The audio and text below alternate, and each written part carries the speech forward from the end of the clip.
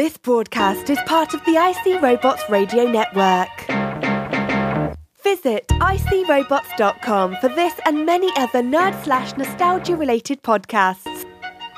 You won't be sorry for long.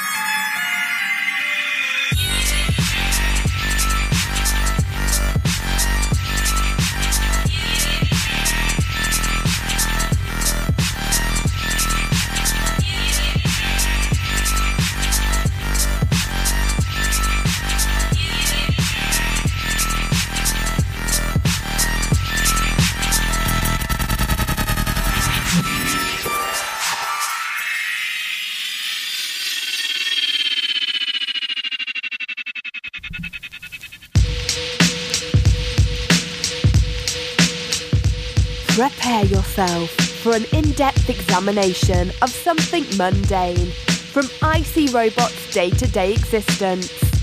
Welcome to This Boring Life.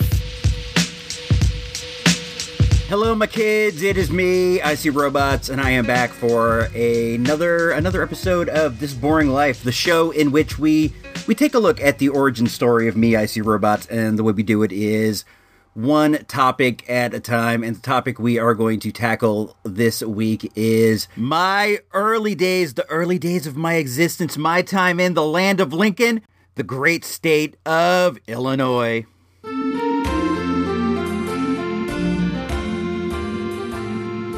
When I was a young sprat, way back in the day, I lived in the town of Oak Lawn, Illinois. This is where I lived before we moved to where I live now, Santa Rosa, California. Oak Lawn it's a small suburb of Chicago, as I recall, and all of this is going to be like deep cut reflections. This is going to be like a lot of my earliest types of memories. So they may not be entirely accurate. Not that I'm ever going to say any of my memories are entirely accurate, because who knows? I remember hearing one time that you're not actually remembering the actual memory. What you are remembering is the memory of the memory. So every time you think of the memory, you're actually thinking about the last time you thought about it. So who knows how near they are to what actually happened. But as I recall, you could see Chicago from where we were. You could see the skyscrapers, the skyline, all that stuff, Sears Tower, whatever. From the side of our house. I seem to remember it was the left side, but that may not be entirely accurate. One thing that I recall about Illinois is it is flat. I remember it being completely flat, and that's why you were able to see so far away. Here in Santa Rosa, the neighborhood I live in is a place called Rincon Valley, and we're surrounded by what is known as the Rincon Mountains. They're not giant mountains by any stretch. They're probably tall hills. We call them, the hills, but we're surrounded on all sides by that. So you can't see past that point. I remember in Illinois that you could see off for miles in the distance. It's just a completely different landscape than where I live now. We lived on a street called West 90th Street. It was 5923 West 90th Street. I have the address written down on the inside cover of the Bible I got when I left my Bible study class for the final time back in Illinois. We'll talk about that too.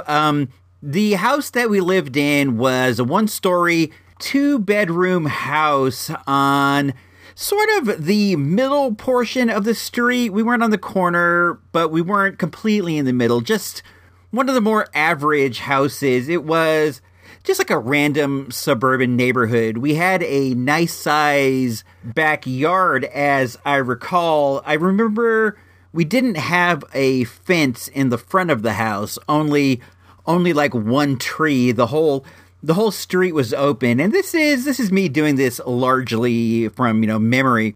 But the backyard had a fence with a gate that opened up into an alley. You would leave the garbage cans in the alley behind the house, and the truck would skadoosh through the different alleyways, picking up the cans. I remember we had these, really heavy-duty garbage cans, the kind that you don't really see nowadays. Nowadays, it feels like most of them are they're aluminum, like disposable baking tins with lids, but these were super heavy duty garbage cans. We used to use the lids as shields, and we would go at each other with sticks full force and never even do damage to these. The garbage men would go down, they would jump out, grab the cans, throw it into the truck, and then just chuck the cans back at the ground. I remember that too. That was why you had to have those super strong cans. We had a side yard on one side of the house, the right side, as I recall, and then on the left side,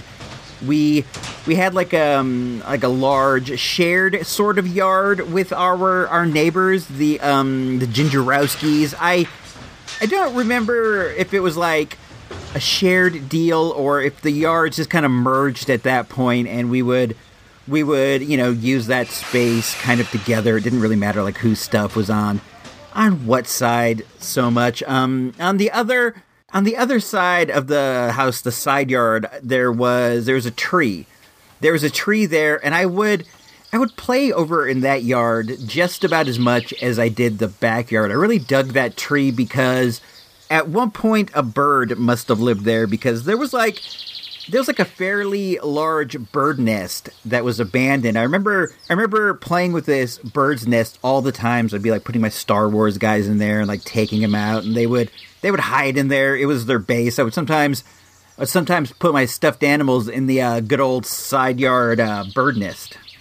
I would also play in the mud. I used to love the mud, and the side yard was where the backyard hose was located, and I would make mud puddles and then play with my Star Wars and my Fisher-Price adventure people and stuff. They would have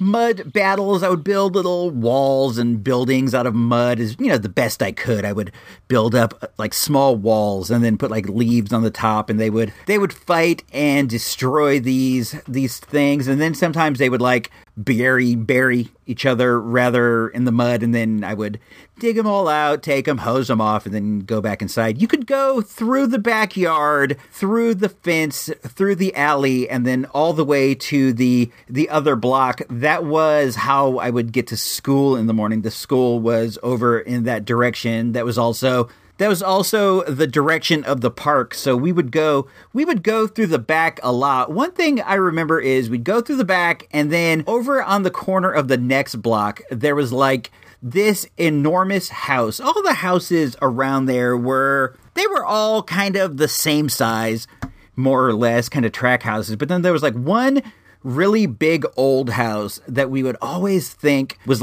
super weird and creepy. And then one day we were hanging around at the school doing whatever, and we saw the cafeteria lady. We didn't have a full-on cafeteria because it wasn't really that type of school yet. It was mostly a brown bag school. I don't know the deal with that. We didn't have cafeterias in Illinois. Everybody would just bring their lunchbox or their lunch bag, and they would eat out in the schoolyard. But when I moved to California, it was straight up eating lunch in the cafeteria, no food allowed on the playground tip. But we had a small lunch area where you could get whatever you milks, things like that. And then once a week we'd have something called Hot Dog Day. I'll talk about Hot Dog Day in a bit. That's one of my best memories of that era. But this was the kind of place with just condiments. So anyhow, one day we were walking and we saw the lady who ran the lunch area go into that house. We were like, that is so weird. That must be the lunch lady's house. And we kind of stalked it and looked at it for a long while, and we determined that she seemed to live in there by herself. So one day we got the courage and we went over and we knocked on the door to I don't know what we were going to do. We were going to go tell her that we went to school and say hi. I have no idea. Who knows what you're going to do when you're a kid? You just do stuff like that. So we went over there and knocked on the door, and she opened it up, and she was super nice, and she gave us popsicles. And then as we were walking away, she said, "Don't ever come here again." And she slammed the door really hard. I get it.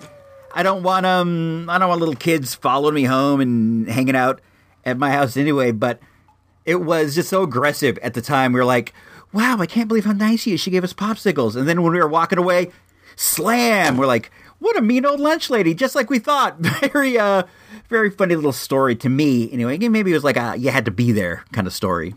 We had a pool. We had a Doughboy pool in the backyard. That was cool, man. I really enjoyed having a pool of my own. I love to swim, and this is where I got my start. It was like a 5-6 foot deep Doughboy pool. Nothing special, nothing big, but during those like super humid oak lawn summers, this was a godsend. I spent a lot of time in there. I had like a mask and a snorkel, and I remember like snorkeling back and forth across that pool for what seemed like hours at a time, but it was probably just like minutes at a time. And then I had a boat. It was like a small boat. I don't know where we got it from. It was like an inflatable boat. It had like plastic pegs where you could, I don't know what you call them. They're not pegs. They're little plastic openings where you could stick oars through. I didn't have any oars, but I would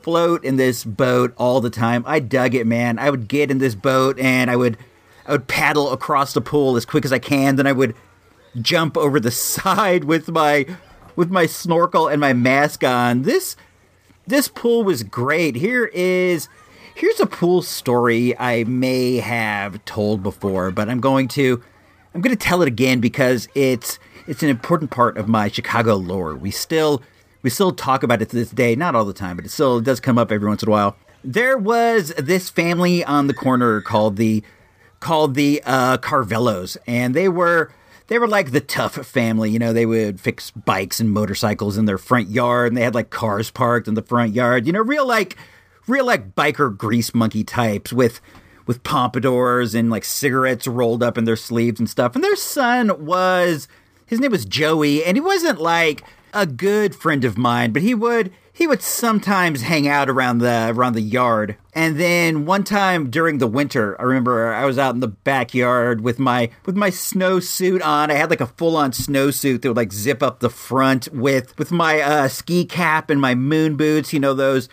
plastic silvery boots that every kid would wear in the snow. I was out there in my moon boots and my snowsuit, and Joey came over and he's like, "Hey, let's go goof around in your pool." And there was one thing that was like a no-no, was do not goof around in the pool during the winter. It's dangerous. And I'm like, "No way, Joey, I don't want to do that." But he's like, "Look, I'm going to show you. Let's go over there. I'm going to walk on the ice." And I'm like, "Don't do it, dude. Don't do it." And I want to mention that he was just wearing like normal jeans and like a windbreaker jacket. And it was like full on snow outside. I remember this so distinctly. Homeboy was not in the snowsuit like I was, which made him seem so much cooler than me. And I'm sure in reality he was a lot colder than me because this was pretty frigid as I recall. So at any rate, he goes up the ladder of the pool, and then he walks out onto the surface, and he's like, See, I told you I could do it. And I start to hear the ice cracked. It wasn't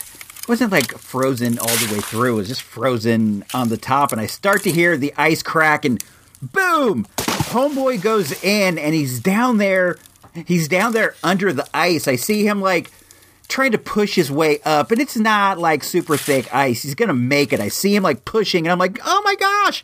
I'm freaking out, like trying to reach down in the hole for him, when my mom like burst out the back door, and she runs over and like smashes the ice with her forearm and pulls Kid out. It was amazing. She pulled him out by one arm, and she was like dangling him up in the air, and he was, you know, obviously soaked to the bone. His clothes were like pulled in tight on him, and he was like, bah, bah, bah, bah, bah, bah, bah, bah, bah, bah.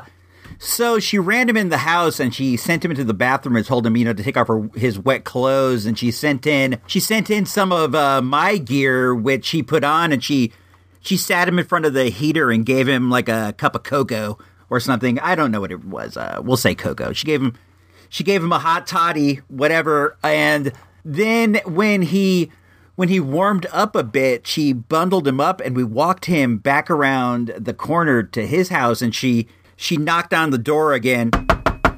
And when they opened it up, his greaser dad, his 50s style dad with the pompadour and like the, imagine Schneider, Schneider from One Day at a Time. He was like that. He's like, "What can I do for you?" And my mom's like, "Your son was over at my house. He tried to walk in the pool and he fell in. He's really cold, whatever." And he's like, "Don't worry, I'll take care of it."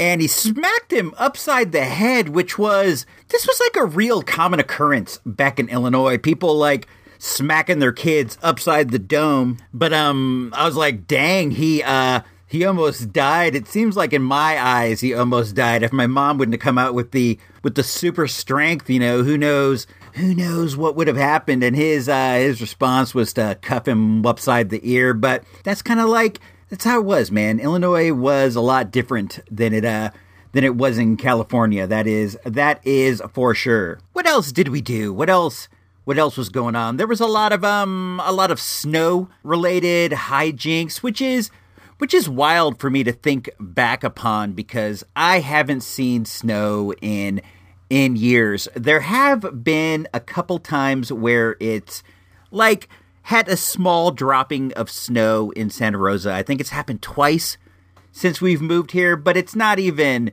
anything. It doesn't really cover the ground. It's kind of like it'll just fall down. You see like a bit of snow because it's cold and also moist. In like Calistoga and a couple other places that are higher up, there has been snow. I've seen it on the mountains, but it's nothing that we experience in any way. You can go to Tahoe or whatever and do that thing, but that's like all on the skiing tip. And I've never been skiing, never been in my life. I've sledded. We went down to Tahoe and we've sledded a couple times, and that's fun.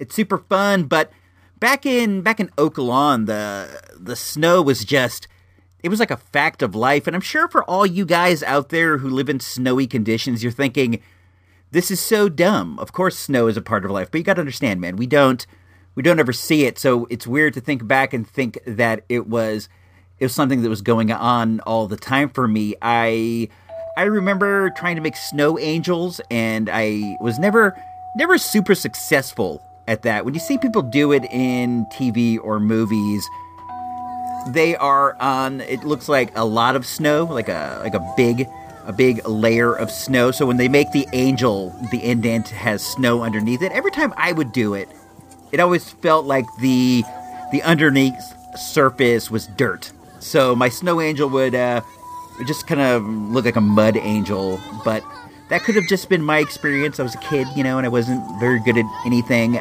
We would have snowball fights, which was super dope. Getting up with a snowball hurts. On cartoons or whatever, it looks like they just kind of splooch, and then you're hit with it. But in real life, they tended to be a bit icy, from what I recall. And there were always creepy kids you had to be wary about, like that kid who fell in my pool, and kids like that who might put a rock inside of the snowball. I saw that happen more than once. I saw people like break ice puddles and dip the snowballs in the ice, try to make ice balls. That would happen too. We would build snowmen, which I always thought was fun, but it never felt like there were thick layers of snow in my yard to where you could make like really big snowmen. Like you make the ball. This is what I recall. You make the ball, and then you start to roll it in the snow, and you hope that the other snow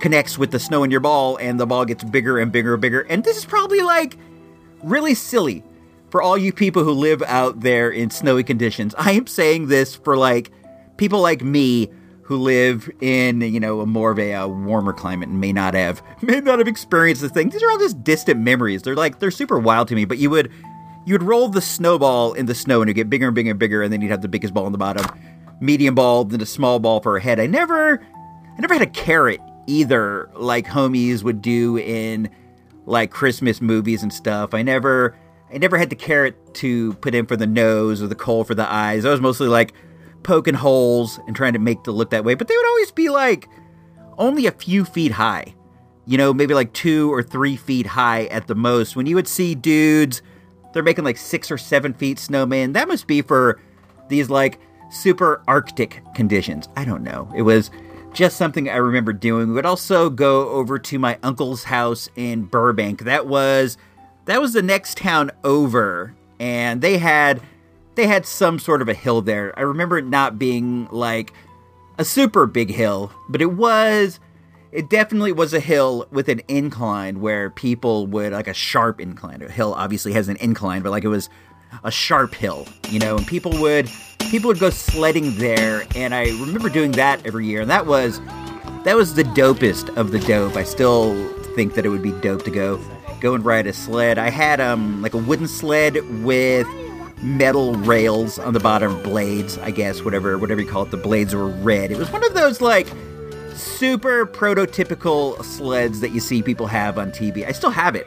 It's in the garage. I have it mounted on the wall. It's one of my last like Illinois remnants. I have a few things, but we would do the sled deal, and some guys would have like toboggans or whatever. I don't think that the full-on plastic disc that people use now, like the plastic bowl disc, where you hold onto the sides, I don't think that was invented at the time, because I don't have a lot of recollections of dudes using that disc. I don't think I ever saw it until recently. When we went and sledded in Tahoe, we used the discs, and that was fun, man. You go fast. I don't remember my sled going super fast, and a lot of times, like, the weight of the sled wouldn't allow it to, like, go all the way down. Like, it would just kind of get caught up. You sort of have to glide over the surface of the snow. You can't hope to cut through the snow unless you got, like, horses, Clydesdales pulling you or whatever. But I would go down and get stuck a lot of the times. My cousin had, like, a board, as I recall. I don't remember exactly. It was like a board, and he would, like, sit on it and had strings.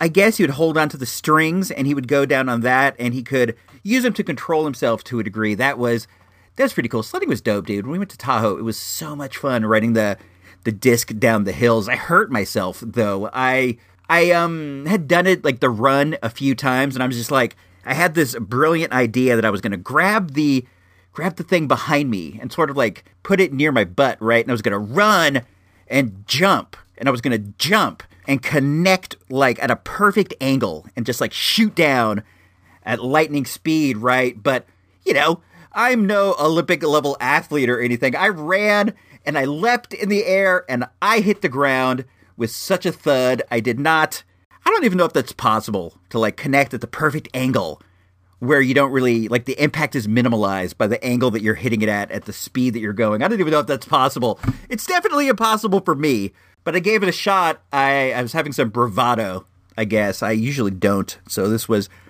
a little odd, but I hit the thing so hard. I was laid up, like, honestly laid up for like a week straight. It messed up my back so bad. I was in, like, bedridden with, like, bedpans and stuff. I was still getting up and, going to the restroom. So I wasn't, like, completely laid out, but I wasn't doing any kind of a physical labor. That's for sure. That messed me up something awful, but it was fun. And I didn't really feel the blow until the next day. So I still had fun sledding. I ripped my pants.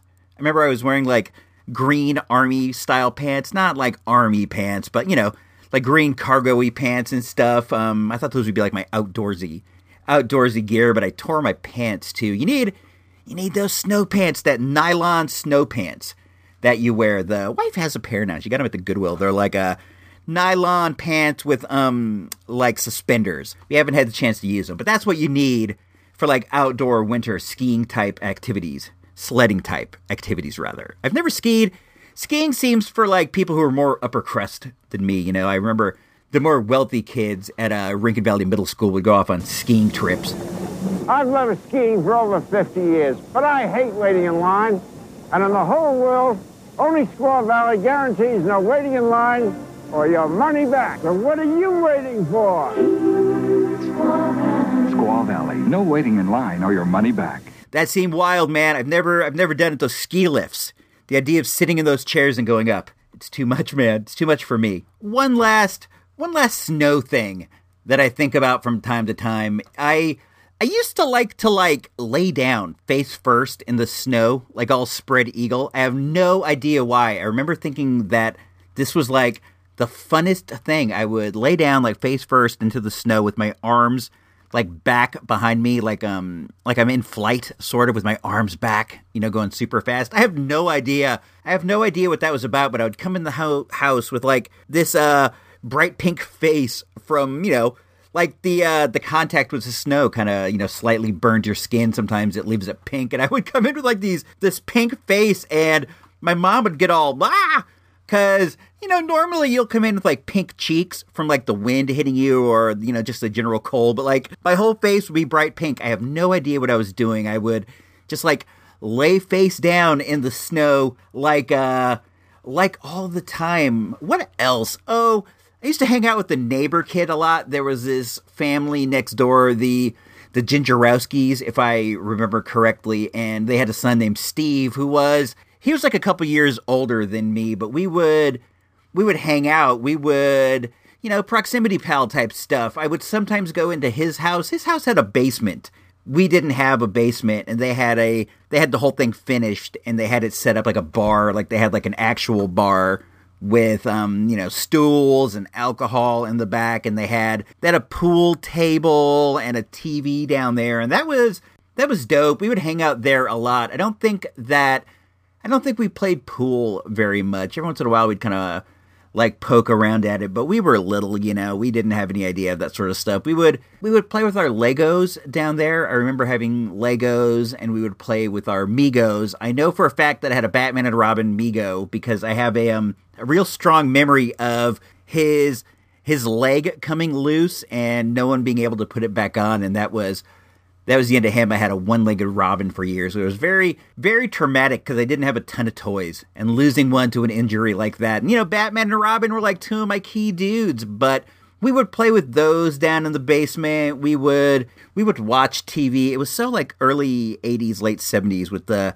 wood panel and the wood bar and the wooden stools, the big mirrored back, and, like the hanging beer lamp over the pool table, like with Miller Lite on it or whatever. We were down there all the time. What would I do with Steve? We would sometimes shoot baskets in his driveway. We would play Star Wars Men. I had red carpet, like an orange red carpet in the living room, as I recall. And we would like to pretend like that was Tatooine, because it was desert-like, and we would have our Jawas and our sand people and stuff, and we would do the desert scenes. And then my mom would always get annoyed with us playing in the living room, as, moms are wont to do. She'd get annoyed with us in the living room, and she would be like, go play in your room. And I'd be like, but it's red out here like the desert. And she'd go, go in your room, play in your bed, pretend your sheets is the snow.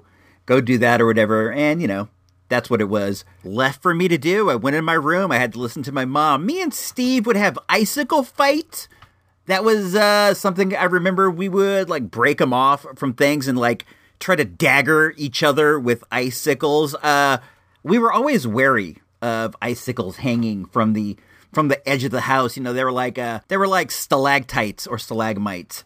I forget which one is the one that dangles down, but we'd be wary of those. You're always hearing about some kid getting impaled, through the arm or like right through the brain by a giant falling icicle. I never witnessed this myself. I'm happy about that. But we would get them off and like smack each other with the frozen piece of ice, or like try to stab each other through our snowsuits. That was fun. Sometimes we'd like throwing knife them at each other using garbage cans for shields. This was back in the day, dude. Kids were wilder. We would duke it out seemingly to the death. But, luckily no one was the worse for the wear, as much as I recall. Probably some bruises and stuff. But let's take a quick commercial break. And then we're going to come back. We're going to talk more about Illinois. We're going to talk about, like, places I went, stores that were there that aren't here in California, stuff like that. It's going to be fun. More good stuff to follow. If you think you know what Zayre is all about, take another look. It's a whole new store. I can't get over the way it's changed. A lot brighter. More cheerful. There's so much to choose from. Everything's so nice. I like the change. I really do. There's so many lovely things. Beautiful. Really pretty clothes. It really is a whole new store. Beautiful. They sure made it look a lot nicer. Beautiful. I love it. If you haven't seen Zayre lately, you haven't seen Zayre. Come on, take another look. Get to Zayre and get it all. One of the really big culture shocks, and there were a lot in moving from Illinois to California, was that none of my Illinois stores were here in California. I mean, some of them were, there were like a few here and there, but not like the stores that we would go to every week. For example, Zayre's, that store that you just heard in that commercial, that was like our Kmart, and we would go to Zayre's like on the reg. We would go there for just about everything that you didn't get at the grocery store. It's where we got like our furniture, our TV. I got like a ton of my toys there. And when we moved to California, there wasn't Zayre's. We quickly moved to Kmart. Kmart was something that was in Illinois, but we didn't go there because we were a Zayre's family. And there was like a ton of differences between a Zayre's and a Kmart, but there were some. I have like this image in my head of what the good old Zayre's looked like back in Illinois. If I'm remembering correctly, it had, a big light up Zayre's sign in the front, and the interior was all white.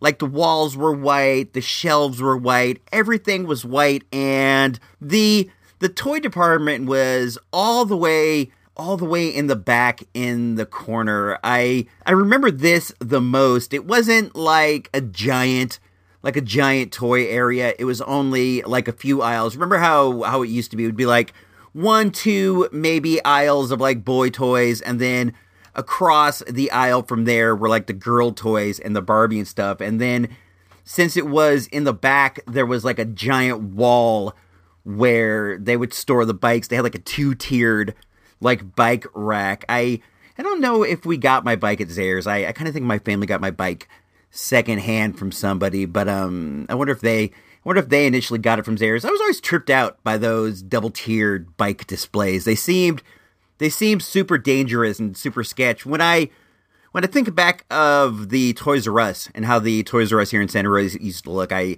remember how all throughout the middle there was like a giant metal rack full of bikes. It was like a two level things. There were tons on the bottom and tons of bikes on the top. And then there were also, like your wagons and like your four wheel pedal cars and all that stuff. But the Zayre's had them up against the back wall. The one super distinct memory I have of the Zayre's was a time that my grandma, she lived in Tennessee, and she came to visit us in Illinois one summer, and she's like, I'm going to take you to Zayre's and I'll get you any toy that you want. And for whatever reason, when we got there, I picked a Mego Gene Simmons Kiss figure. I wasn't even like the biggest Kiss fan in the world. To be honest, I could really only name like a few Kiss songs. All of my Kiss memories are based around like Kiss videos and Kiss comic books and Kiss toys. But at any rate, she did not want to get the Gene Simmons doll because she's just like, I don't want my grandson playing with a doll. It was that era. She wanted me to get, a bike or maybe like a BB gun or something more manly. But I wanted a Gene Simmons doll. I wanted a doll of a guy wearing makeup. I wanted this super bad. If I remember correctly, I hemmed and hawed, and eventually she relented. Having this doll though, it got me painted as a Kiss fan. Like if you asked my parents what my favorite band was growing up, they would say Kiss. People would get me like Kiss gifts for a while, like Kiss posters and Kiss shirts. And I swear to you, I don't even know if I can name a Kiss song. Is Detroit Rock City? Is that a Kiss song? What's that one where they're like, I wanna rock and roll all night and party every day? Is that a Kiss song? I think it is. I don't know. But for like the longest time, I got painted as a Kiss fan. It was so weird, just because of this stupid Gene Simmons doll.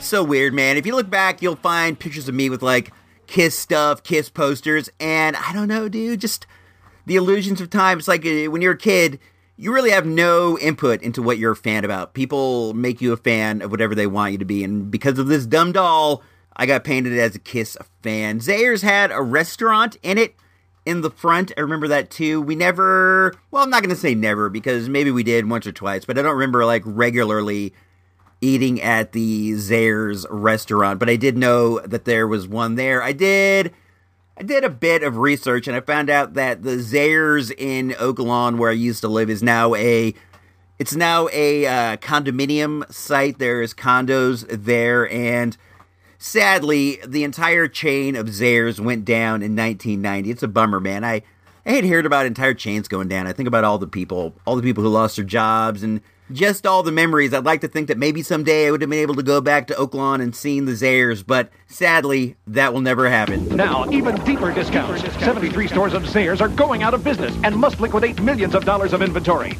Save 25 to 50% and more on everything in every department. Not a clearance or odds and ends, not selected markdowns. Everything has original price tags. Cashiers deduct an additional 25%, even on items already reduced 1/4, 1/3, and 1/2. It's the Zayre sale you'll never forget. Nothing held back. Everything. Come in now. 73 stores of Zayre's are going out of business. That's a sad commercial. Closing sales are sad. Also, it's just, I don't know, man. It's weird. It's weird to hear people like picking the bones. They're trying to get you to come and buy the last things, and I realize they need to get every penny they can before they close. I get it. It just seems so sad to me. I guess it seems sad to everybody. We would shop at a grocery store in Illinois called Jewel. Jewel was our store. We would go to the one that was in Oak Lawn, and right next door to it was Osco. Osco was our drugstore. That was our CVS. The Jewel and the Osco were door-to-door neighbors, and we would hit up the Jewel every week to do the grocery shopping, and then when we were done, we would dip through to get, whatever it is that you get at drugstores. Drugs, I guess. Drogas.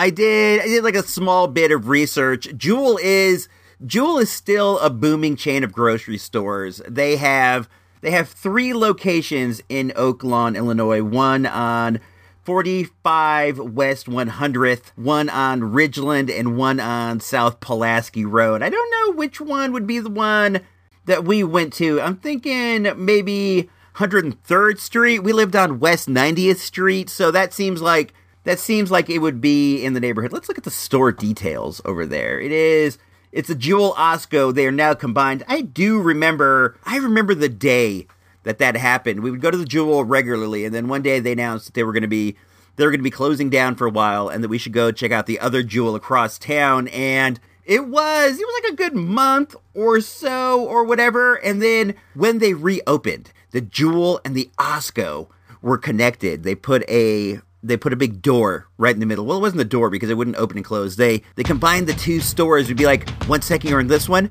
next second you hop over and you're over at the Osco. Hey Bears fans, I'm Sarah, back with another week of Jewel Fan Man. And I'm Alex Brown. We're here at Oak Lawn giving away Bears-Packer tickets.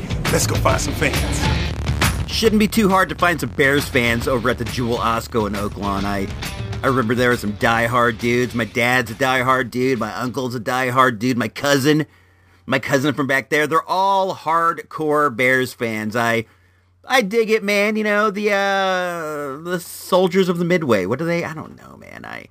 I don't have a lot of, well, I'll be honest, man. I have like no allegiance to Illinois sports. I have like green and gold going through my veins. I'm an A's fan. If you asked me to pick a football team, I guess I would say the Raiders, but I don't really watch a lot of football, so I don't have any kind of like special allegiance to them or anything. But let's see, what else do I remember about the good old Jewel Osco? I remember doing the Pepsi Challenge. They had the Pepsi Challenge set up over near the bakery. They would do like this gimmick where you would like blindly taste 2 sodas, and then they would ask you which one you would prefer. Ideally, you would pick the one that was Pepsi. I wonder if they were both Pepsi. I don't know, but I did get the chance to do it, and I did pick Pepsi. I thought that they were recording me for a commercial. I remember thinking that the taste test commercials were like a big deal at the time. You're about to take the Pepsi challenge. You know, I have 2 bottles of cola back here,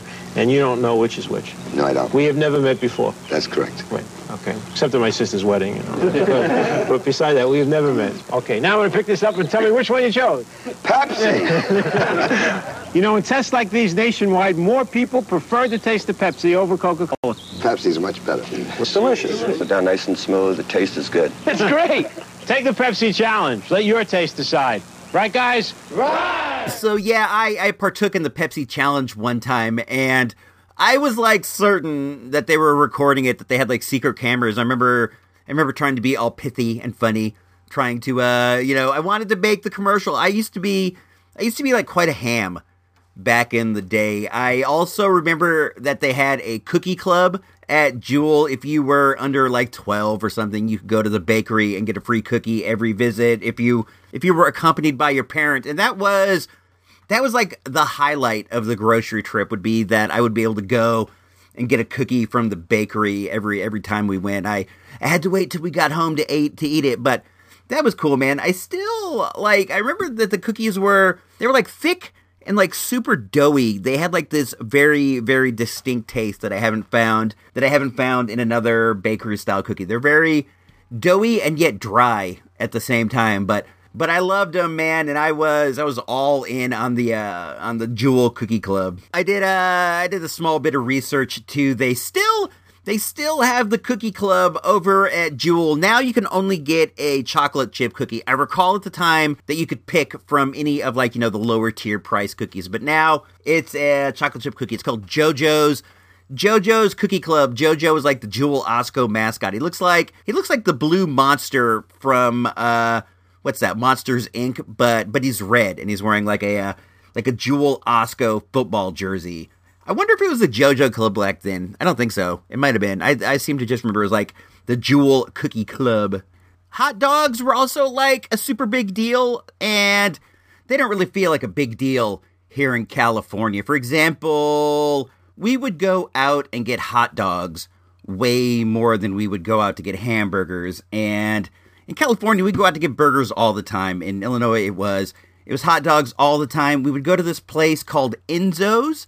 If I remember correctly, I only have the vaguest memories of the actual place, but I have very strong memories of the Frankfurters themselves. The buns were like sesame seed buns, and the hot dogs came with like pickles and all sorts of garnishments and adornments. And they also, we would get a bag of chips. A bag of Jay's potato chips instead of French fries. That was like the normal run out and get something like a real quick type meal.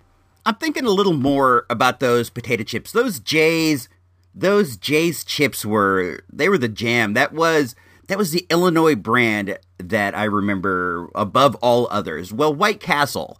We would get a lot of White Castle hamburgers, and we don't have White Castle here in California. I haven't had like a White Castle burger since we left Illinois, and we used to have them all the time. When we did get burgers, they did tend to be White Castle burgers. Now that I think about it, Enzo's hot dogs. It might have been Enzio's. I'm not 1,000% sure. I haven't been able to find any kind of references to either online, but I will admit I didn't look super hard. But the Jay's potato chips were like a big deal. When people would go back, like when we lived in California, every once in a while, like my uncle would go back to visit somebody, or they would come visit us, from Illinois. They would always bring bags of Jay's potato chips. That was the out-of-state treat that we saw the most often. I think that nowadays when I eat potato chips, they're like Laura Scudders, maybe, or Lay's. I like Lay's. I thought it was weird that in Illinois we had Jay's, in California we have Lay's. I think Lay's are everywhere now. But at the time, I thought Lay's was like this regional outfit, and that Jay's was the big game in town.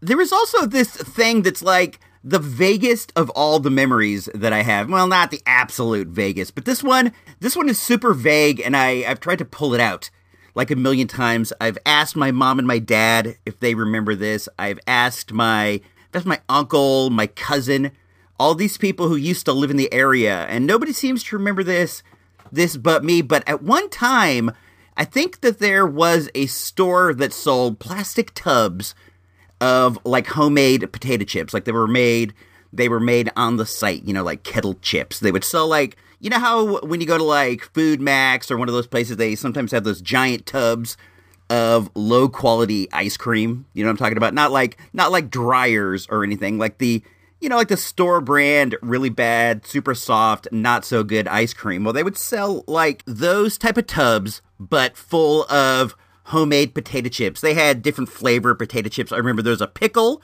I remember there was a tomato flavor that I wanted to get up on. They also had like bigger bins of like broken potato chips at cheaper prices. And I remember these being the greatest potato chips I've ever eaten in my life. And I like a potato chip. A potato chip it's okay with me, man. I think they're great. I only have the vaguest memories of this place. I've done, a super cursory type web search, and I haven't found anything. If you guys remember something like this, or if you guys had something like this around where you are or were, let me know. I'm a bit curious about this. As I was sitting here right now, I started thinking back to the refrigerator. I tried to envision what was inside the refrigerator of the house. I thought that if I could see that, maybe I could get some more like food type memories. But what happened that was interesting was I got like a great image of the layout of the house in my head. The kitchen was over on one side, and then it shared a wall with like the living room, and then on the other side was my bedroom on one side and my parents on the other, and then there was like a small like washer dryer room. It wasn't the biggest house in the world. It was a small house, but we did have a super duper big backyard. I remember that the living room had like a red carpet, and that there was a lighter color in my room, and I seem to remember my parents having the red carpet as well, but that's only like the vaguest of memories. It was kind of the layout where the kitchen seems to dominate everything with the the table that you eat at, and then the actual like kitchen food prep space. That seemed like the biggest, most active area of the whole thing. Anyhow, let's take another quick commercial break, and then we'll come back and I'll talk about my school and things like that. That should be fun, and then maybe a bit more, and we'll start getting ready to get up out of here. Have some of your Jay's potato chips? Well, okay, but just one. Two? Well, maybe. But first you have to run around the block. Okay. And dress up Spike in your sister's clothes, and then teach him how to walk on two legs and play the trumpet. Jay's.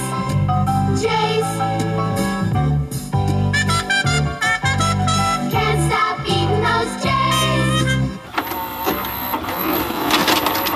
I could really go for some Jay's right now. I found out that Jay's got bought out by Snyder's, the pretzel company. We sometimes get Snyder's. I like the really big sized Snyder pretzels. They're kind of crunchy, and I dig that. But they bought out Jay's, and people say that Jay's doesn't taste the way that Jay's should taste back in the day. I don't know. The name of the school that I went to when I lived in Illinois in good old Oaklawn was Harnew Elementary. Harnew was within walking distance of my house. I would walk to school every day at first, the younger grades. My mom would come with me, but after a while, I would go with like Steve, the kid who lived next door, or whatever it was super close. I remember you could just go through the alley and through somebody's side yard, and there you were at the school. I think it was even like a little bit longer than that, but not very much at all. The grades of Harnew were from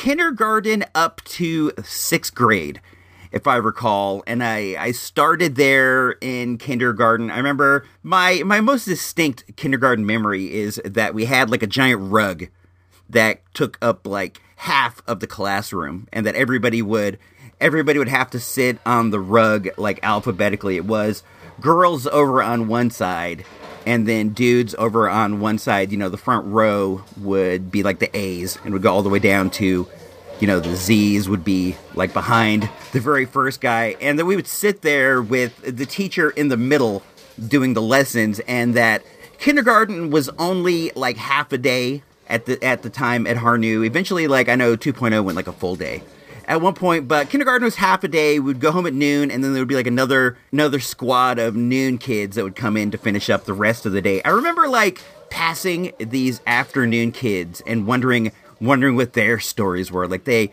seemed so interesting. Like there were some, you know, when you're that age, you're just like looking for new dudes to play with, and I would see these guys going by, and some of them look cool, and I'd be like, man, I'd like to play with that kid, and I would never see them except for in the passing of the shifts. Lunch was also like a deal in kindergarten. Well, the fact that like you didn't get to have lunch at school. This is how I recall it. And again, I don't know if this is 1,000% correct. This was a bone of jealousy between us and the afternoon crew. The afternoon crew got to have lunch at school. Like when they got dropped off at like 11 or whatever, soon afterwards they would have lunch. But if you were in the morning crew, you had to go home and have lunch with your mom. You know, you were having like a cheese sandwich and a pickle.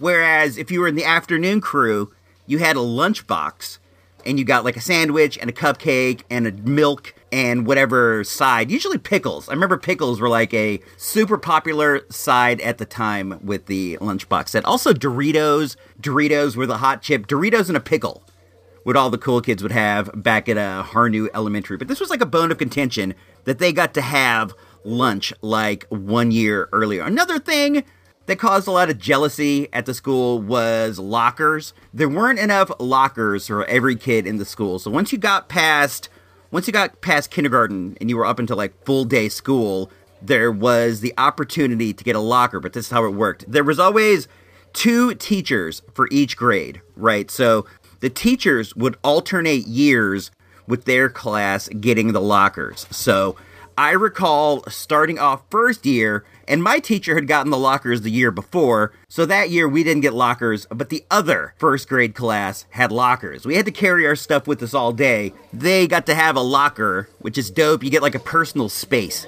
in the school that's all your own, and then you get to learn the mysteries of a padlock, which seems super dope. It was, man, such a disappointment to me. My first 2 years coming out of school, first I was in the crew that didn't get a lunch.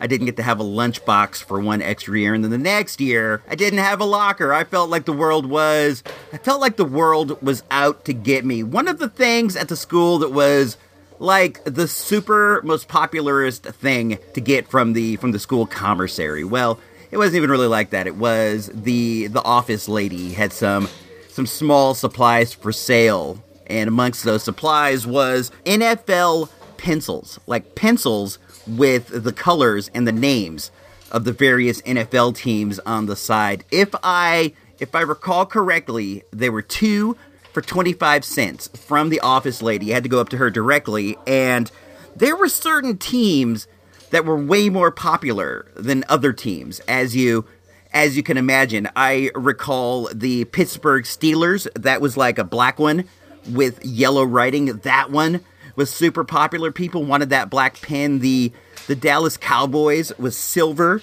with blue writing on it. People wanted that. Of course, people wanted the Bears. You know, everybody wanted the Bears, and I myself didn't have like a super affiliation to anybody at the time, so I remember enjoying the Houston Oilers. Their pen had the oil rig on the side, and in pencil, rather, had the oil rig on the side, and it was white with the blue. I remember getting that one. This was something I had put thought into a few years after I left Harnu. Everybody wanted certain pencils, right? But the lunch lady, the office lady, was the one who would decide what pencil you got. Do you think that she had some sort of like personal stake in this? Do you think that she gave the pencils that people wanted to the kids that she liked and gave, the bad pencils, for example, the Packers? Nobody wanted the Packers. The Packers were like the enemies, the natural enemies of the good old Bears. So nobody wanted that. Do you think that like she would give the kids who were stinkers, she'd go, here you go, boom, you have the Packers, or here you go, you have, I don't know, the Washington Redskins, boom, or one of these teams that wasn't doing so great at the time. I remember the Vikings were another team that everybody hated because they were like a close proximity to Illinois. So we hated them. We hated the Packers. Nobody wanted those pencils. Do you think the office lady gave those to the kids she didn't like? My guess says yeah. The policy was you weren't supposed to ask for any specific pencil. You got what you got. You get what you get, and you don't throw a fit. But I wonder if there were kids who had better relationships with her who would ask and receive pencils that they wanted. In my years as an NFL pencil purchaser, I remember only once getting a fantastically cool pencil, and that was the Pittsburgh Steelers. And this was during like the heyday of like Mean Joe Green and that commercial where he gives that kid his towel. Thanks, Mean Joe. That commercial's weird, because what is that kid doing in the corridor unescorted? It was a different time.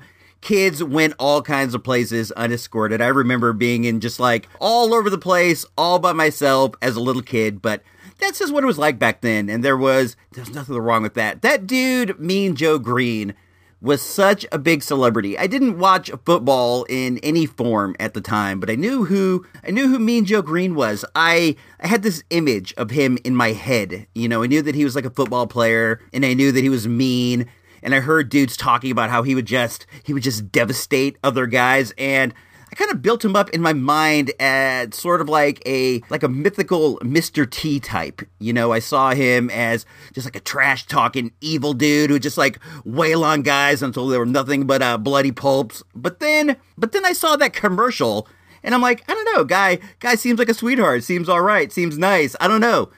Maybe you just got to ply him with a Coke, and he's all that, to you. Maybe, I don't know, he'll give you his towel, and then you can have a sweaty towel of your own. How long would you keep the towel before washing it? Would you ever wash it? Would you ever wash it and maybe use it as like your own gym towel, or would you keep it with Mean Joe Green's sweat? Because maybe someday you can clone him and you can be his agent, make a grip a change when he enters the NFL of the future. I don't know. It's something to think about. Another big celebrity to me at the time, and this is a bit off the school topic, but it's age appropriate, was Bozo. Bozo the Clown. They used to shoot Bozo out of Chicago, and every morning before school, I would watch this show. My favorite part was the Bozo buckets, where there would be like a line of buckets, and you'd have to throw balls into them, and each bucket was, further and further away and had a better and better prize. I forget what the grand prize of the whole thing was in Bozo buckets. It was like an early game show type thing to me. I would watch this every day, and I would dream about the chance to get to go throw Bozo buckets. I never got to go see Bozo. A lot of kids I know did. All you had to do is drive into the city. I think you would mail in and request tickets, or call and request tickets, and they would give them to you for free. They needed an audience of kids, and they just might pick you out of the thing to be the Bozo Bucketeer. I would stress out thinking about it. Like, at first I would think it would be fun to get a chance at those buckets, and then after a while I'd be like, oh my gosh, it would be so stressful, and I would hate to miss like the first bucket and look like a total simp on the show that everybody at school watched. Everybody used to watch Bozo before school. Dude was such a big Illinois celebrity. I think that ultimately they franchised Bozo, and there were lots of different regional Bozos all over the place, and each major metropolitan area had their own, would be how I'd imagine it is. But I don't know. It seems like such a Chicago thing. We didn't have it when I moved here to California, so once we left that behind, I never really saw Bozo again. I guess I could go on YouTube and look up some Bozo episodes, but I don't know. It doesn't seem like something to put onto the top of the priority list. There's a lot of 80s toy commercials I got to look up first. Maybe at some point I'll get the Bozo. But let's get back to Harnu. Harnu, when I first started going there, did not have a school mascot like a lot of schools had. We weren't like the Binkley Bobcats or the Rincon Valley Falcons or whatever. There was nothing. We were just good old Harnu Elementary. And one day that all changed. We got called into the gym for a big rally or whatever. And when we got in there, I saw they had 3 different teacher representatives up on the stage. There was a lady who was the office lady, not the nice one with the pencils, the mean one who was actually like the principal's secretary. And then there was a janitor, not the nice janitor that people liked, the older, rougher one, and then the gym teacher, not the gym teacher who gave me an Aikido flip in the famous gym class episode of This Boring Life. This was the other gym teacher there was a lady that people liked. She was cool. We didn't see her a lot. She would come in and do like square dancing and other things, but she seemed like a sweet lady and everybody liked her. And then the principal for the school, Mr. Wujek, got up and he was like, "It's time here at Harnu that we adopted a mascot. It's time here at Harnu that people knew who we were and what we were about. I have 3 representatives from the faculty, each one representing a different mascot. When I say their name, I want you to cheer if you like the mascot. First up is the office lady. She represents the Harnu Gophers. Let me know if you like the Gophers. Up next is the creepy night janitor, and he represents the second mascot that we have the option of picking, and it is known as the Harnu Aardvark.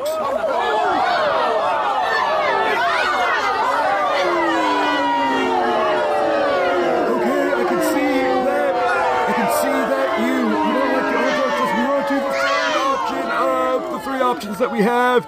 This one is with the gym teacher that you all like, and I want to know how you feel about the Harnu Hawk! And when he said it, the gym teacher jumped up with a big vinyl banner with the Harnu Hawks, with this big Harnu Hawks logo on it, and she's like jumping up in the air and waving it, and the people are going banana.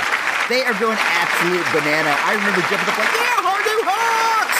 And we were all in, man. I had like a Harnu Hawks hat. I bought a Harnu Hawks shirt. It was my jam for a while, dude. I would wear this Harnu Hawks beanie almost like every day. Our colors were blue and yellow, and I had this Harnu Hawks beanie that was like the kind with like a fuzzy ball at the top, and it said Harnu across the front band. I wish I still had that. I want it so bad. I wonder where it went. I knew that I had it here in California. I used to wear it in my early Binkley days. I wasn't ready to give up my Harnu identity. I would wear this beanie even though it was like 95 degrees out. And in my later years, I've come to suspect that the whole thing may have been set up. I think that there may have been plans for us to be the Hawks before the whole big assembly, but I don't know, man. It all worked out for the best in the end. It's a good memory. Go Harnu Hawks!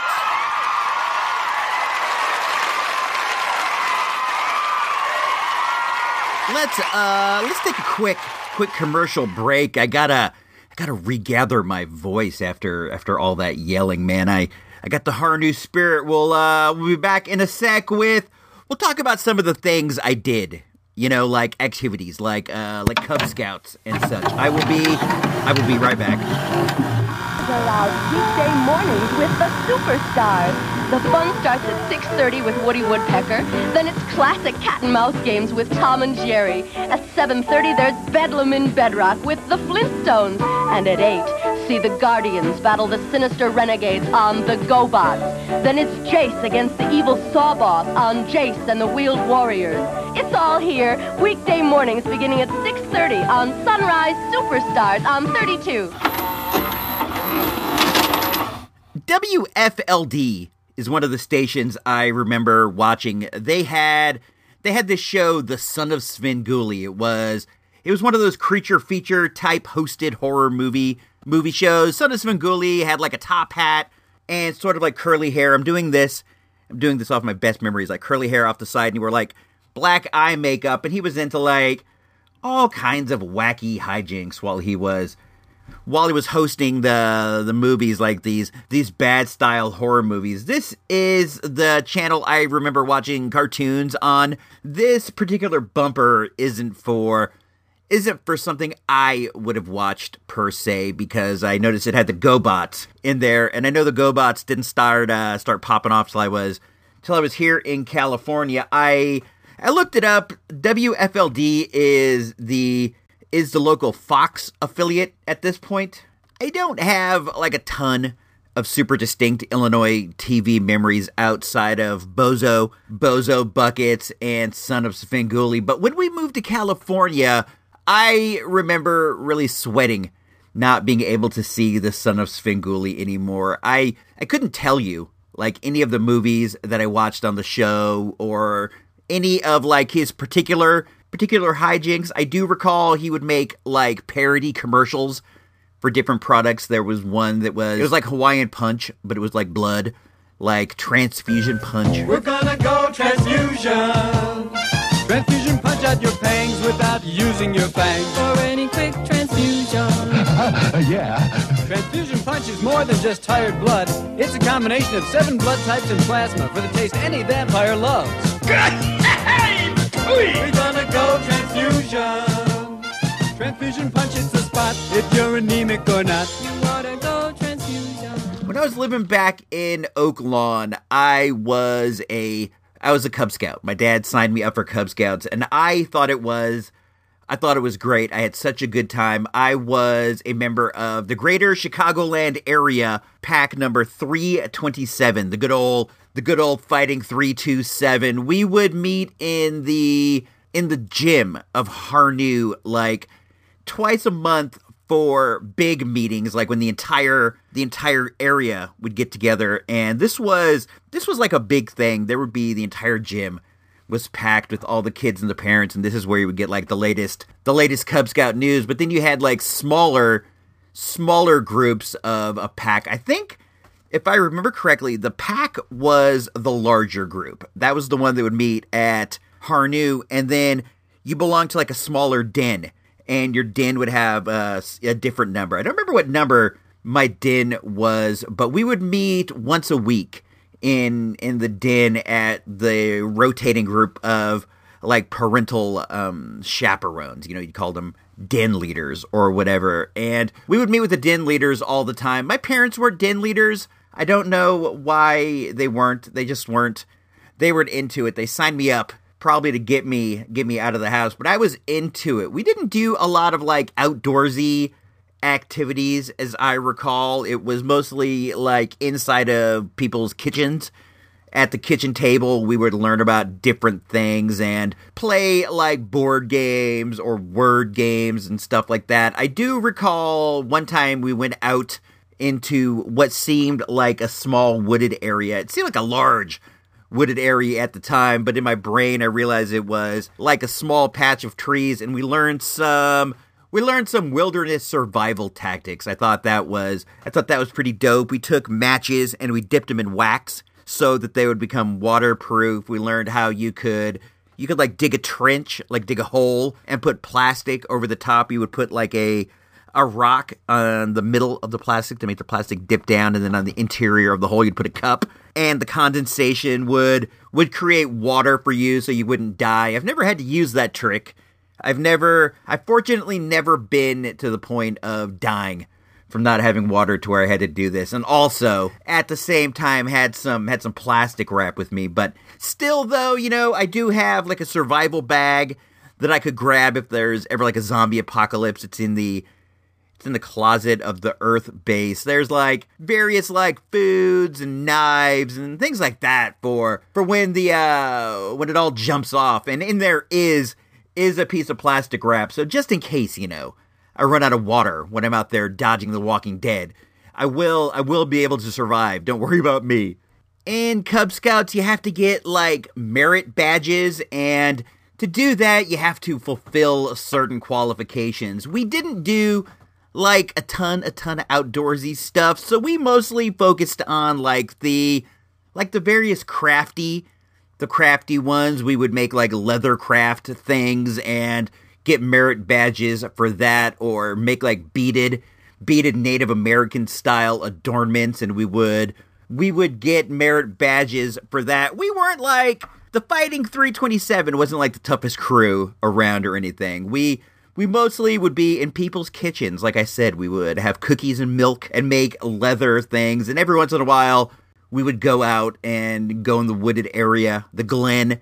We'd go over to the wooded glen, or maybe go play wiffle ball outside. Still, though, it was a super duper time. I really, really, really enjoyed it. It was cool because none of the kids in my den were kids that I went to school with. So I got to meet like a whole new crew of dudes, and we were already like, we were a den, so we all would be friendly and cool toward each other, right? We were all in the same gang, as it were. And also, because these weren't kids that I went to school with, I got to like act however I wanted without the constraints of having people who already knew me, if that makes sense. At school, you kind of already have, to some degree, an image, so it was cool to go do Cub Scouts and be able to just like be whatever I wanted, be whoever I wanted, do my own thing. I remember one time we had a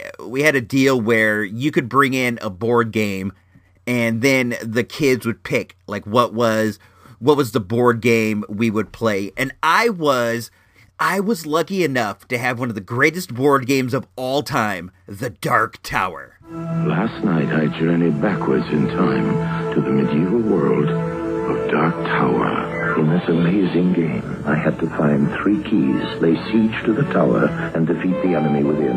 Each move was a challenge. The computer kept track, giving me secret information, pictures, sounds, surprises. Then, ahead of my opponent, I made my move. The battle was joined, and I was victorious. Dark Tower from MB Electronics. Do you guys remember that game? I kind of think you do. It was a board game that was centered around this large plastic tower that was battery operated, and it would have different buttons and things and just like lead you through the game sort of like a dungeon master would. I got this game for Christmas one year, and I never, not ever, got to play it because I didn't have a bunch of nerds living around me that would want to. And this one time that I took it with me to Cub Scouts was my big opportunity to play it. And lucky enough, everybody saw the tower and they voted for the power of the game. And we had like a rousing round of the Dark Tower. It's one of my greatest like role-playing game memories. It was awesome. I was the one that knew how to play, and I got to teach everybody, and we had a marvelous time, man. Cub Scouts was so much fun. There were 2 like super big events that the entire Cub Scout year revolved around, and these were 2 things: the Rain Gutter Regatta and the Pinewood Derby. The Pinewood Derby was the bigger of the 2, and the way this works was you got like a small kit with a wood block that you would shave down, and 4 wheels that were like attached with nails, and you would on your own or with your father make the car that would represent you in the biggest race of the year. This was something that involved the entire pack, every den, and it was a single elimination tournament. The way it works was they had like a giant track. It seemed gigantic. It was pretty big, though. The dude who dropped the cars down had to climb up a ladder to get to the thing. It was this big, like a hill, right, with 4 or 5 lanes that were separated, and they would drop the cars down the lanes, and, the fastest car wins. All the losers are out until only one car remains the king. This was the big one, dude. This was the big event. The Rain Gutter Regatta, I'll talk about that in a minute, was secondary, but it was the one that I preferred. I would enter the Pinewood Derby every year, naturally. My dad at the time was working at a graphics shop in Chicago, and he had the hookups for dope stickers, and I always had a very well-decorated car. The one that I remember the most was one called the Scorpion. He got these really neat, like, astrological sign stickers that he put on each side, and we had, like, black stripes over an orange body. The deal with it, though, was that guys were, like, super scientific with their cars. Some people put weights in the front. Some people thought if you put weights in the back, it would be better. Other people implanted weights in the body, all to increase the overall tonnage of the car, in theory, so that it would go faster down the embankment. Me and my dad weren't really down with these tricks that people knew. It wasn't that we wouldn't do it, because we definitely would have. We just didn't put a lot of thought into that area. Our main focus was on the appearance of the car. And I always had one of the sweetest cars in the Pinewood Derby, but I was also always eliminated in the opening round, which was quite a bummer, man. The entire Cub Scout year built up to this, and my car would always lose. One time, it actually, like, rolled down and got stuck. They had to go and push it. It didn't even complete the whole thing. It was quite a sad sight. I still have the Scorpion. I don't have all 4 wheels. I only have 3, but I do have the body. I should just go online and get a whole new kit and replace the wheels. But I love looking at this thing, and I love thinking back about the time and the effort that my dad put in to detailing something. It was a real sweet car. It still is a real sweet car. I always had the sweetest cars, sweetest but the slowest. I did much better, though, at the Rain Gutter Regatta. That was a boat-based version of the Pinewood Derby. They would get like 2 long rain gutters and filled them with water, right? And you got a kit where you would build a boat, much like you would build a Pinewood Derby car, but whereas the Pinewood Derby was very dependent on gravity and weight, the Rain Gutter Regatta was, you had more at play in this one. You would have to run alongside your boat and blow it with your breath. You'd be like huffing and puffing and trying to push it down as fast as you could. The boat that we built that stands out in my mind the most was one called the Pegasus. It was a white and blue boat, and my dad got he got these fantastic Pegasus decals at his graphics shop, and we put them on the sale, and we got, like, the word, the Pegasus. We used those letters. I don't know if you remember these. You would hold them onto the paper. It was kind of like a heavier plastic sheet, and you would rub it off with something, and the letter would come off and stick to whatever.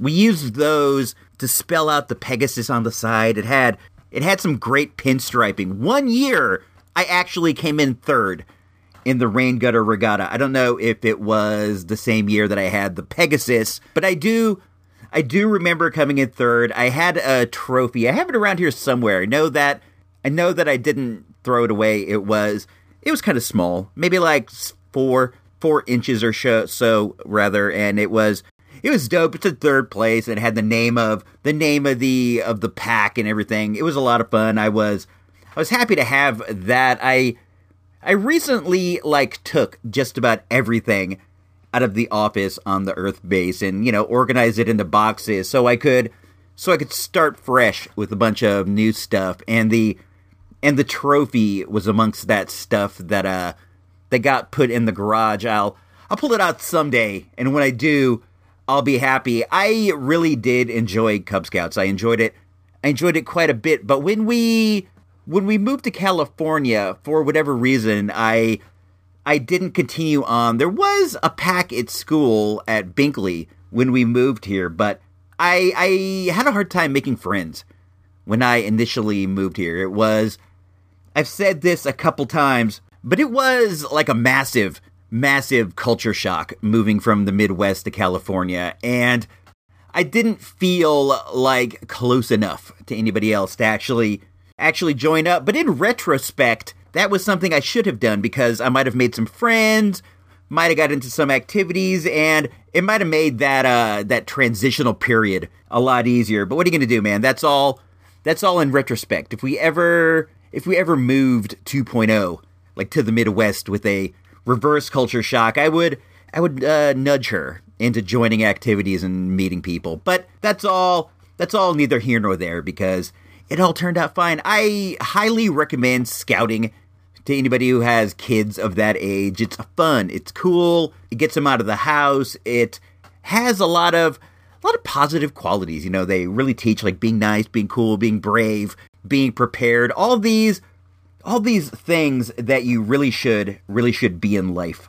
Another thing I did in Illinois, and we're gonna start winding it down. I'm gonna talk about this and then maybe like one other thing, and we're gonna try to take it home. But another thing that I did when we lived in Illinois was go to Sunday school. There was a Baptist church like right around the corner from where we lived, and my parents signed me up for Sunday school Bible study when I was young. I had a lot of fun doing this too. It was like the sort of church deal where there was like a lot of game playing, a lot of running around and doing stuff and having fun. And there was also, there was some Bible study, which I can appreciate. I like to learn about different things, and this is definitely some important stuff that you should know about. So that was fun too. If I remember correctly, the Bible study was in the basement of the church. They had like a children's room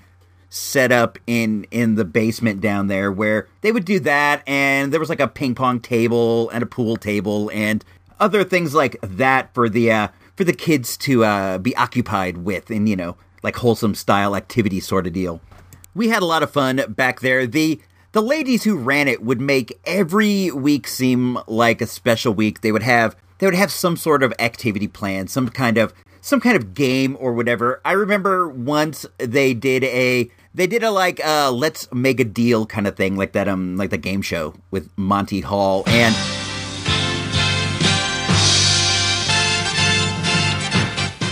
I was picked to go up, and there were 3 boxes on the table, a small one, a medium one, and a big one. And the grand prize of the thing was one of those water games where you like push a button to like shoot little puffs of air so that you can I think this one was basketball, if I remember right. These games were made by Tomy, and they had different varieties. One was where like you had to get a ring on a peg. It was like a vertical thing, like you would sit it on the tabletop and push the button to get the little puff of air to guide the basketball through the hoop. And I wanted this like something bad, and I picked the largest box because that's the only one that the game could have been under, and instead there was like a little bag of M&Ms.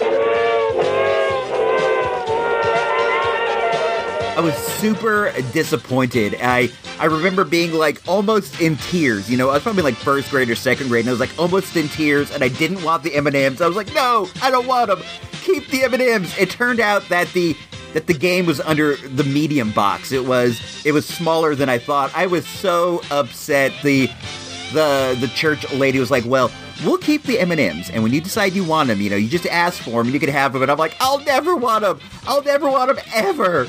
And if I remember right, I think that I left that day without the M&Ms, and I never got them.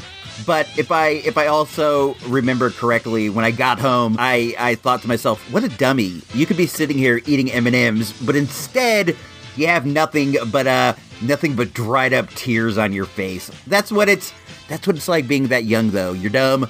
You make dumb decisions. You only think emotionally, and you cry. You cry at the drop of a dime, or at least I did. Over the summer, there was a big church thing too. It was It was essentially like a church daycare kind of thing. It would go for a couple hours every day, Monday through Friday, and basically you'd get dropped off in the morning. Your parents would pick you up around lunchtime, and during the time you were there, instead of being down in the basement, we were actually like up in the main chapel, and you know how there's like a row in the middle and pews on each side. They would split you up into teams, right? And the different teams would have different names, and you would compete against each other in various games. They would keep score over the course of the summer, with one team winning, one team losing. The teams' names were determined by the mascot. They had a mascot that would lead each team. Now, one team had Big Bird. They had one of the parents or one of the dudes dressed up in like a full-on Big Bird outfit, and he was the leader of that team, and he would like run around and cheer and lead everybody. And the team, this is the one year I remember distinctly, the team I was on did not have a mascot at the beginning. It must have been that the costume didn't arrive in time or whatever. So we didn't have a mascot for like the first couple weeks in, and we were getting tromped by this other team. We would get destroyed because they had like Big Bird on the sideline, like cheering him on and every single thing, and we had nothing but the pastor or whoever, and that might be cool, but it wasn't as cool as Big Bird. But then one day we were in the church doing the rally, the morning rally, and the pastor's like, "Hey guys, guess what? We got somebody that you want to meet," and like the doors burst open, and like, I remember he looked like, what's his name, Elmo on Sesame Street, but bigger and like darker red. And he runs in, and the pastor's like, "Big Red!" And he became like our mascot, and we were so stoked to have this guy, Big Red, on our squad. No little cinnamon gum freshens breath longer than Big Red. So kiss a little longer, laugh a little longer, stay close a little longer with Big Red. That Big Red freshness has right through it. I don't know that having Big Red on the squad turned the season around, but it was dope having our own mascot. And man, we were into Big Red. I don't know who it was who was under the Big Red outfit, but this guy was so much fun. He would like run around and act all cool and act all silly, and we were just like, all we wanted to do was hang out with Big Red. We were so into this dude. Like, getting the high five from Big Red was like the highlight of the week. I remember this stuff so fondly. And the day that we left, the last Sunday that I went to Sunday school at the Baptist church, it was super emotional, like saying goodbye to all my church friends, because these were kids that I did Bible study for like 3-4 years, you know, and I would see them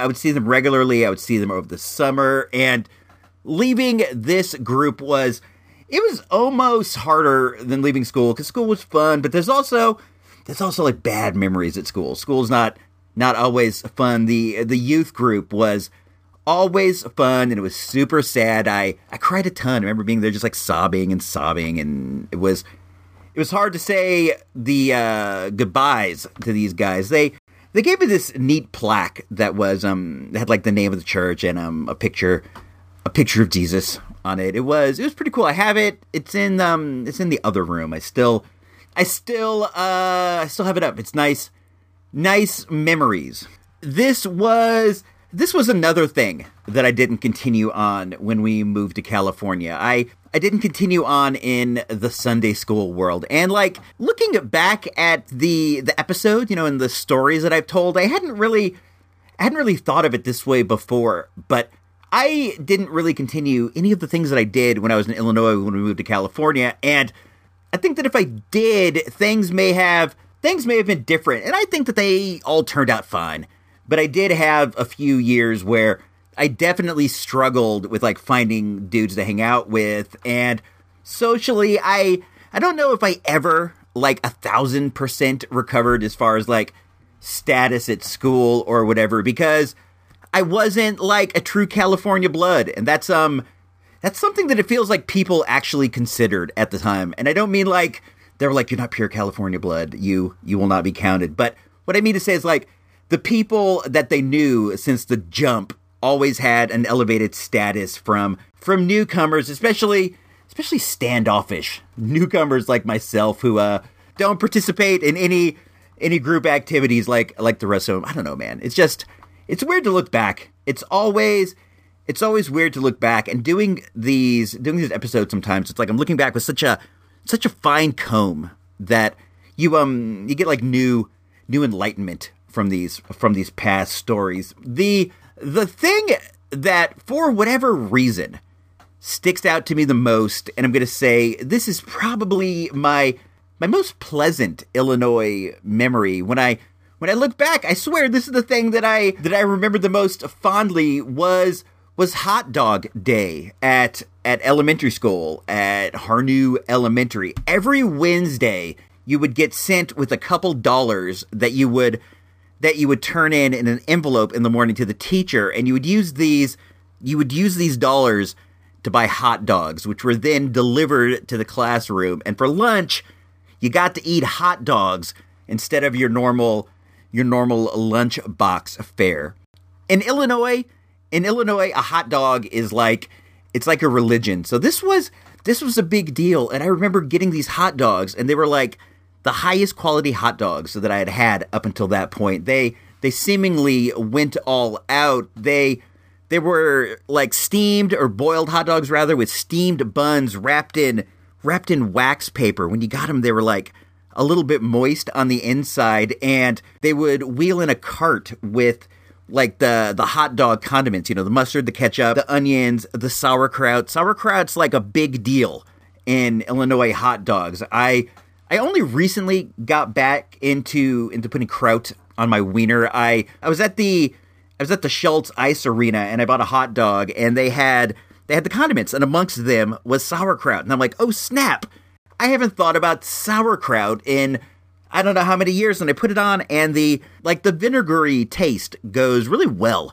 with the sweet of the hot dog. So they would have that and the onions and all that fun stuff that you would put on an Illinois hot dog. And the way that they were delivered to the classroom was amazing too. They would be brought in. There was a student who would get picked every week. There was like a lucky kid who got to go and pick up the hot dogs, and I'll talk about that because I was actually picked a couple times. That's a whole separate amazing memory. The way they were brought in was the kid would come in the door with a laundry sack. Imagine like a laundry duffel sack. It was blue, and it would be full of hot dogs, and then you would have the hot dog list, right? The hot dog list with all the kids and how many wieners they were going to get. Most people got 2. Sometimes the girls would get 1. Occasionally there would be kids who would get 3. I was like a 2 hot dog guy at the time. Now I'm only like a 1 wiener guy, but at the time I was a 2 hot dog kid, and the 2 hot dog kid, that could be my cowboy name if I ever need one. The hot dogs are just so great. It was so delicious. The smell of the boiled hot dog was like overwhelming in the classroom because there was like 30 kids at a desk, with 1, 2, maybe 3 wieners, and the smell would get in the air. It was heavenly. It's like my favoriteest of all the memories. I look back and I think Hot Dog Day. Hot Dog Day was the greatest day of the week. It may have been the greatest day I've ever had. If I wrote a biography of myself, like I wrote my autobiography, I might very well title it Hot Dog Day, just because it was such an important thing and such a great memory. The best part of it was if you got picked to be the hot dog delivery kid, and you got to go to the hot dog room and pick up the Frankfurters in the duffel sack. The hot dog room was a small little, like a kitchenette. The hot dog room was right off the library, and you would go inside and give the lady who distributed the sausages your sheet with all the hot dog signups, the hot dog list, and they would go down and see how many hot dogs you would get, and they would like 1, 2, 3, 4, 5, stick them inside of the inside of the blue duffel sack, and then you would like sling the duffel sack over your shoulder, and you got to walk down the hallway with all the other kids, because like the other kids would be coming out after getting the wieners for their class too, and you would all be like walking down the hallway with your big duffel sack of hot dogs over your shoulder, and the hallway, the hot dog room would get overwhelmed by the smell of boiled hot dogs. It was just so great. And then you got to go in the classroom, and you got to be the kid who passed out the hot dogs to everybody. You would go one by one down the rows, 1 hot dog for you, 2 hot dogs for you, 3 hot dogs for you, Ferris Hassan. Whoa. There was this kid, Ferris Hassan, who went to our school, and he wore a suit every day. Guy was dapper in the day, and as I recall, he was a 3 hot dog boy, so he passed out 3 to Ferris Hassan, 2 to Akram Zubi, maybe 1 to Rich Sock. These are all people whose names I seem to recall. I don't know if they were actual Harnew students. I hope so. That would be cool. I hope they're doing great. And with that, I think I'm gonna get out of here. I'm gonna try to get out of here. It was such a weird deal moving from Illinois to California. I know that I've said that a few times. I cannot express how weird it was. It was like moving into the world of 90210 from the world of like the almost Leave It to Beaver like suburbs. Just very, very strange. Kids had peg pants. I didn't even know you could do that to your pants. Kids had the pegs. Kids had like sunglasses. Nobody in Oaklawn wore sunglasses, and I myself, I wear mine every day. So I guess, time has marched on. I've become a California dude, and that's all fine. But there is like a part of me. It's deep, and it gets deeper all the time. But there is still like this Illinois part of me. It kind of comes out when I see my relatives. Like if I see my aunt and uncle, they live here in town, and they're from Burbank. They're from the same area, the next town over from Oaklawn. When I start talking to them, it all really comes out. But I'm happy that you're here. I'm happy to share these memories. I'm happy to get them down. Happy to get them down on audio cassette. So with all that said, this is me, IC Robot, signing out for this boring like episode. This is me, IC Robot, signing off for This Boring Life, episode number 9, Illinois. This boring life, I can't get much boring. This boring life, oh, this boring life, I can't get much boring. Boring life. This boring life, I can't get much boring. This boring life, oh, this boring life, I can't get much boring. Boring life, this boring life, I can't get much boring. This boring life, oh, this boring life, can't get much boring.